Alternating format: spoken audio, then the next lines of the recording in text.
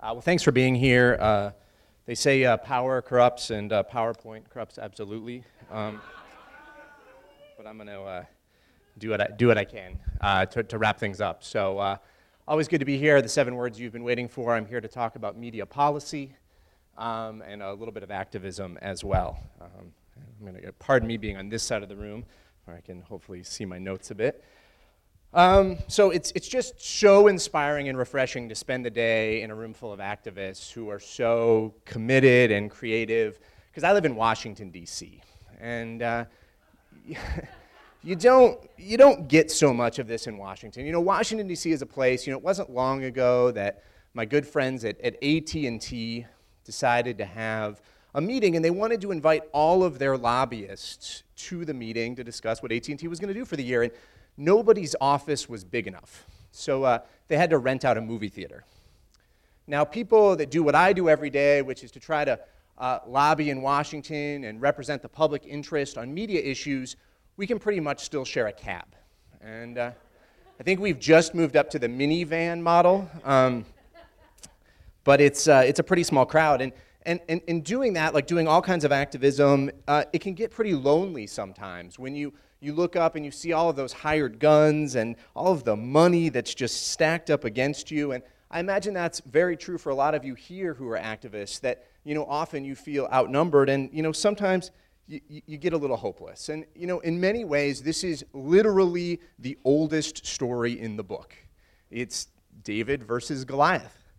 And when we're looking at all, I almost forgot my artist rendition of David.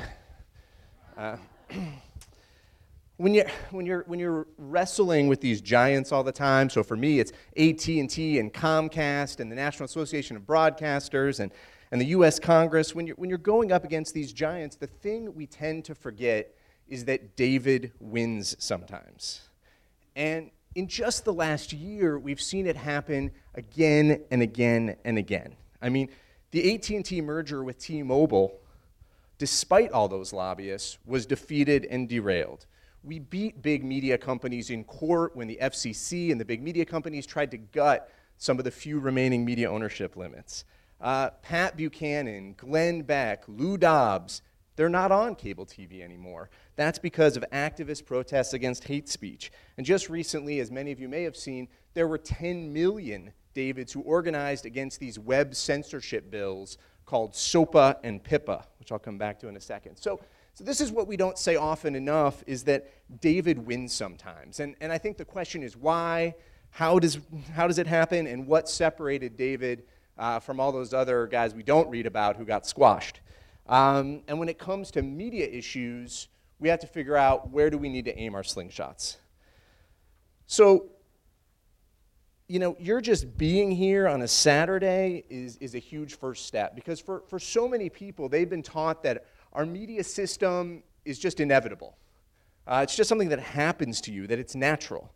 Of course, as most or many of you know, it's just not true. The media system we have, good and bad, is the result of political decisions and business decisions and policy decisions, complex policies that for far too long have been made in our name, but without our involvement or consent.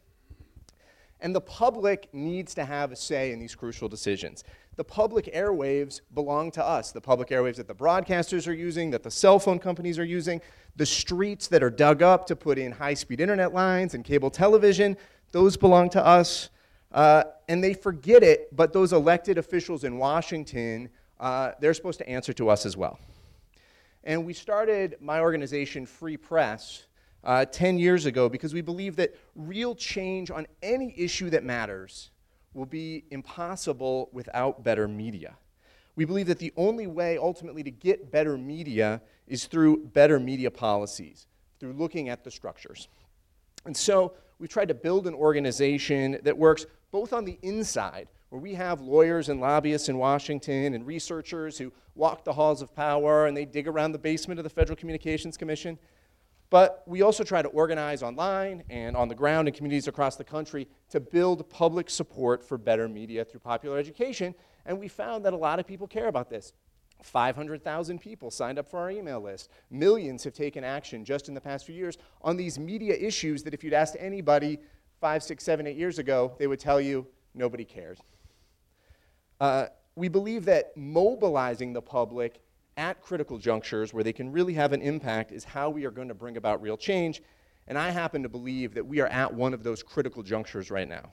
The decisions we make in just the next few years are going to decide whether we have quality journalism, whether the internet remains free and open, and ultimately whether our democracy continues to flourish. I think that democracy requires journalism, but that journalism also requires democracy, that it needs an engaged citizenry that's demanding the serious work to hold our leaders accountable.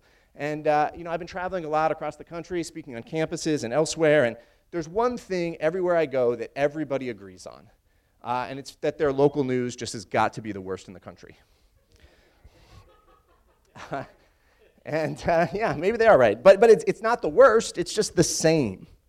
And at a time when there are more hours on local and national TV devoted supposedly to news, the public actually seems less informed than ever before about what's happening in their communities. And we see the results every day: a broken political system that's unresponsive to political needs, low voter turnout, Rick Santorum, I could go on. But at this point, the media have really become complicit in the decline of our democracy. This is the largely untold story of the Citizens United decision at the Supreme Court, the fallout of that major decision, because we're hearing a fair amount about the unchecked money that's flooding into our elections, but we don't talk often enough, I don't think, about where that money ends up.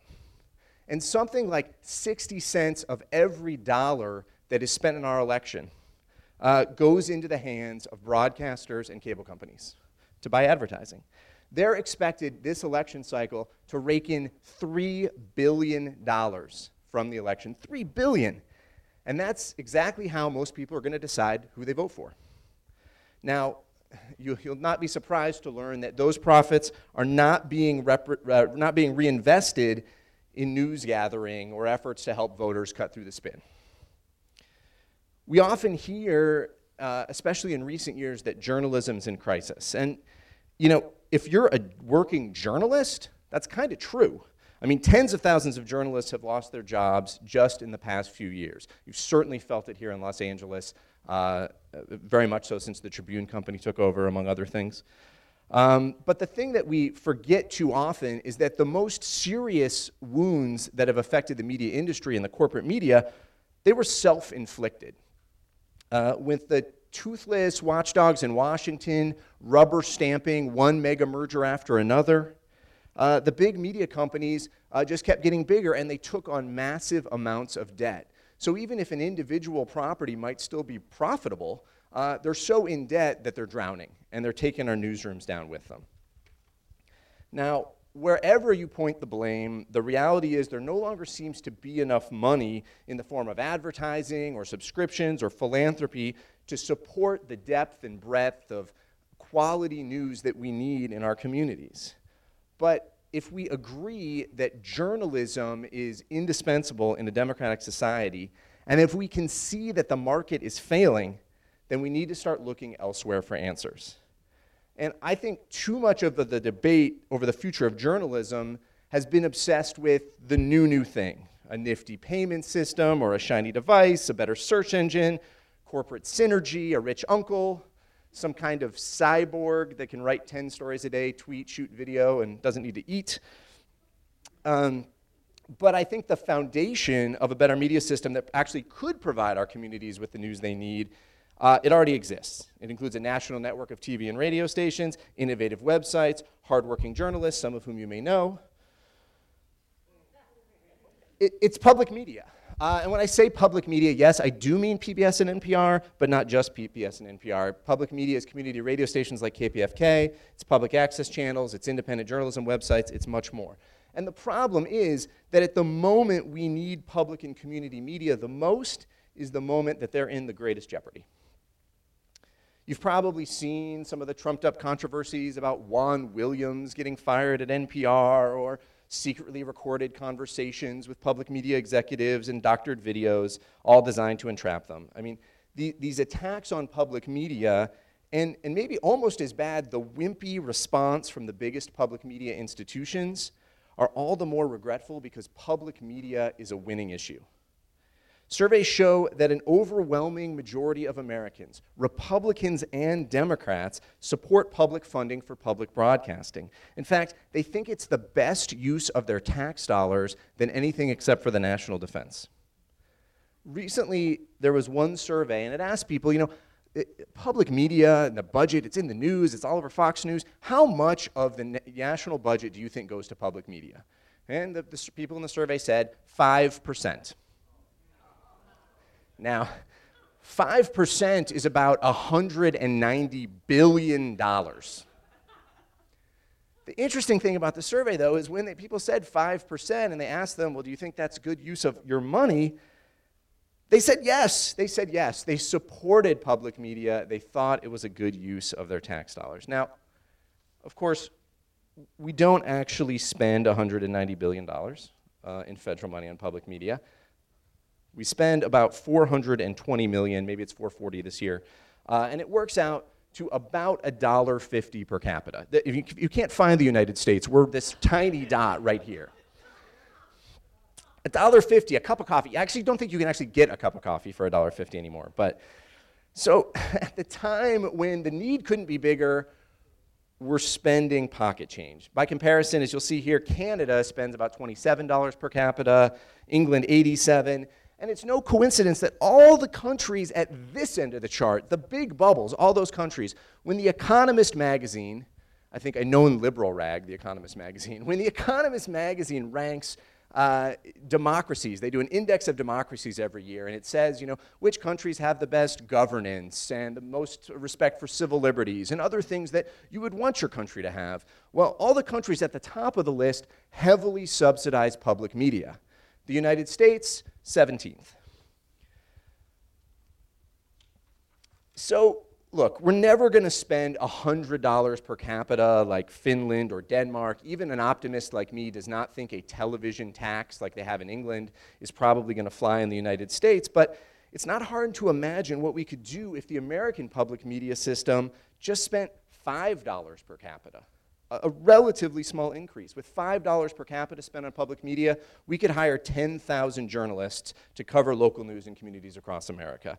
We could establish thriving nonprofit local journalism websites invested in immediate beat reporting and long-term investigative journalism. We could build thousands of new community radio stations. We could start community media centers and erect high-speed internet access between community institutions, and we could create quality content freely accessible on every platform, print, broadcast, mobile phones, you name it. We could do all this and so much more, but to get there, we have to get public media away from this annual appropriations process where they sort of get on their knees every year and hope that Congress will give them a little bit more, and we need to create a trust fund.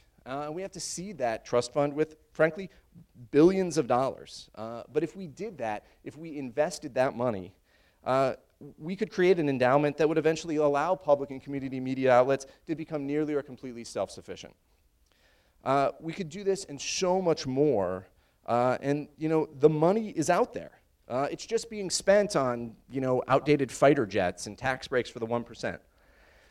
So what's missing is the political will to do it. Now that doesn't mean that there's not a lot of political activity around public media. The last time the Republicans tried to cut funding for public media a year ago, something like 2 million people contacted Congress and rallied to the defense of public media. But in between, we don't ask people to do anything. We ask them to go give it their pledge drives, and we ask them to maybe make a phone call when it gets really bad, but we're not organizing them. And there are millions and millions. Public media claims there are 170 million people out there that listen or interact with public media on a regular basis. That's a huge constituency. But to get there, to focus on that organizing, political leaders at places like NPR and PBS need to get outside the beltway and start paying more attention to the grassroots. The best example I know of is the Prometheus Radio Project. So the Prometheus Radio Project is a group out of Philadelphia that works on building low-power FM or LPFM stations. These are tiny stations, 100 watts, with a broadcast radius of maybe 3 to 5 miles.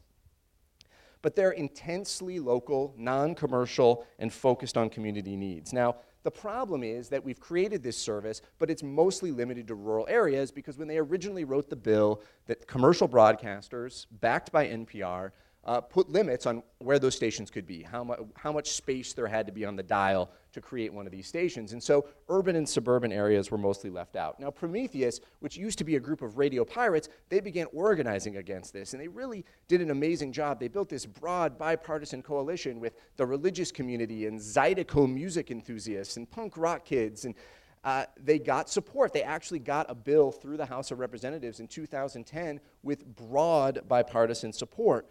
But when it got to the Senate, it was being blocked. And there's this thing you can do in the Senate if you're a senator.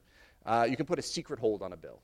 You just say, it's not moving, I say no. And you don't have to say who you are. And it just kept happening. Every time we'd figure out who had the secret hold, somebody else would put one on. And the reason is the National Association of Broadcasters was calling around and saying, stop this bill.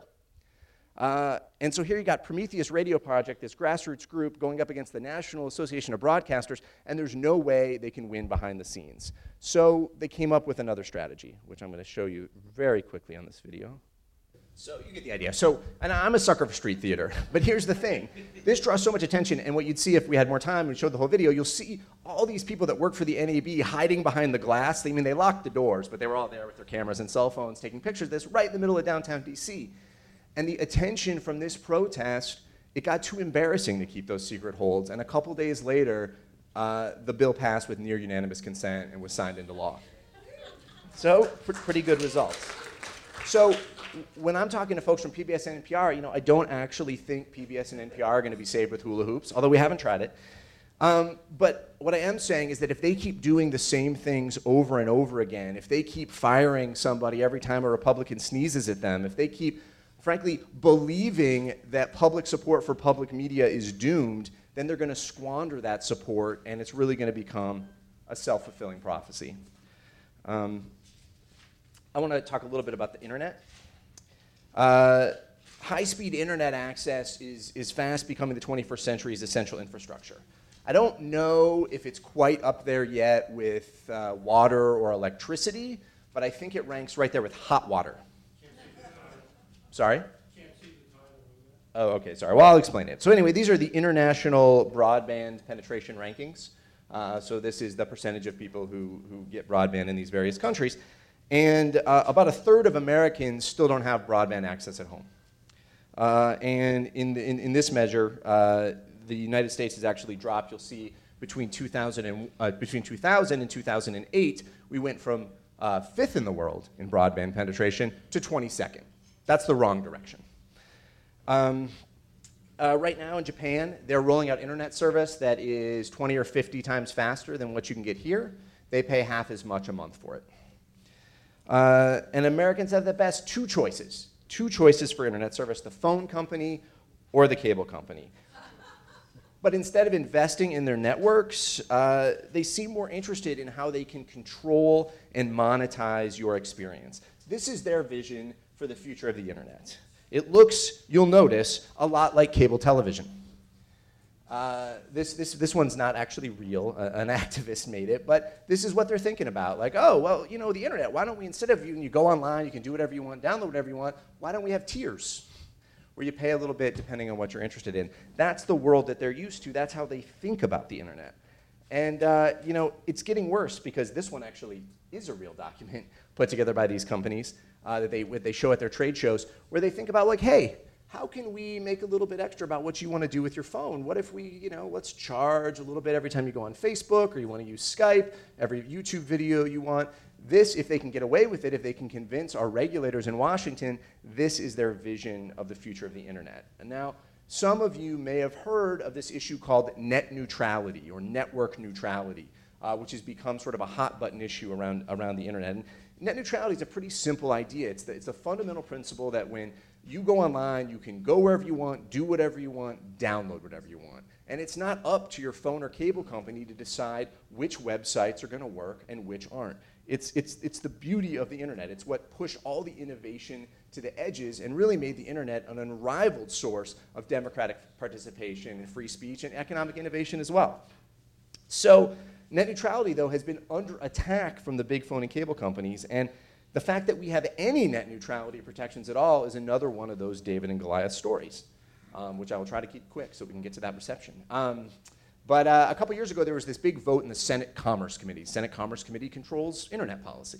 And they were rewriting the Telecommunications Act, or trying to do so. And the big question was, were they going to include net neutrality in it? And there was a vote, and it ended in a tie. Some Republicans crossed over. It was deadlocked. Now, it turns out in the Senate, the tie does not go to the runner. It was actually a loss. Net neutrality was not going to be protected by the Senate, but the then chairman of the Senate Commerce Committee, a guy named Ted Stevens, he was really angry that people had voted against him. May he rest in peace. He's no longer with us. But here he was in charge of internet policy, and he was so upset that he grabbed the mic in the committee hearing, and he just started ranting.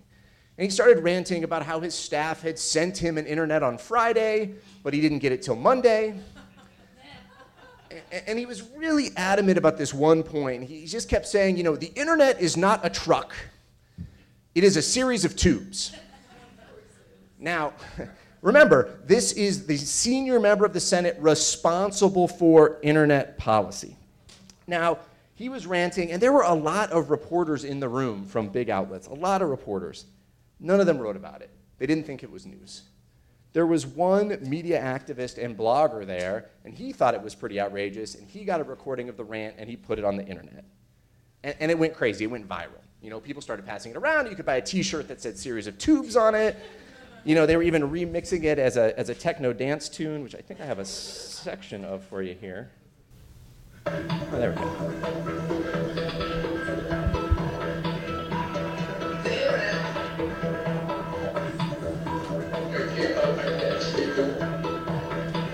It's not something that you just dump something on. It's not a big truck. It's a series of tubes. So yeah, you get the idea. Anyway, 3 million people watched that video. And the thing is, it got so embarrassing, The Daily Show got a hold of the rant, and they started mocking him, and it got so embarrassing for the Republicans that they just killed the bill. They shelved it. It was right before the midterm elections in 2008, or excuse me, 2006? No, 2010, thank you.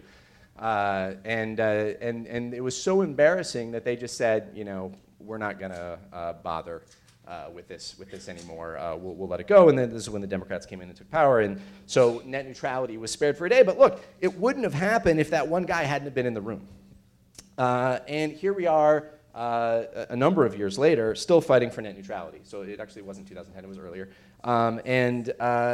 Look, the FCC did pass some rules in late 2010, in December of 2010. They made net neutrality rules, but the problem is they did a pretty good job of protecting your home connection, but they didn't extend the same protections to those mobile devices.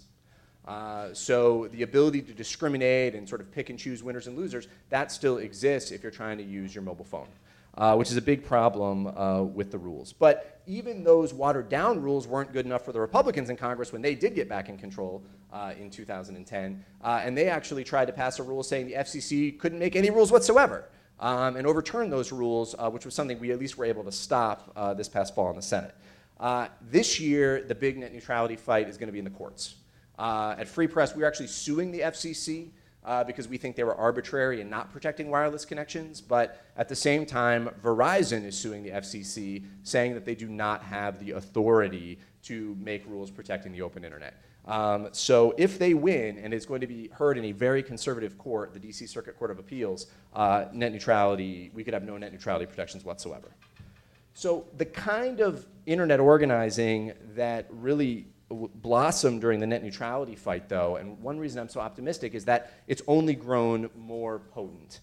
And if you followed at all the recent fight over the Stop Online Privacy Act, oh really? Okay, and the Protect IP Acts, best known by their acronyms SOPA and PIPA, these bills they were being pushed by the powerful Hollywood studios in the name of combating piracy, but they were written so broadly that they really would have fundamentally harmed the basic architecture of the internet, and they would have caught up lots of lawful internet users in this broad sweep with really no due process. And the internet really mobilized against this. And on January 18th, you may have saw a bunch of websites driven by the grassroots and by a lot of entrepreneurs went black, including Wikipedia. Google blacked out their logo for a day. And by the end of the day, 10 million people had taken action against SOPA and PIPA.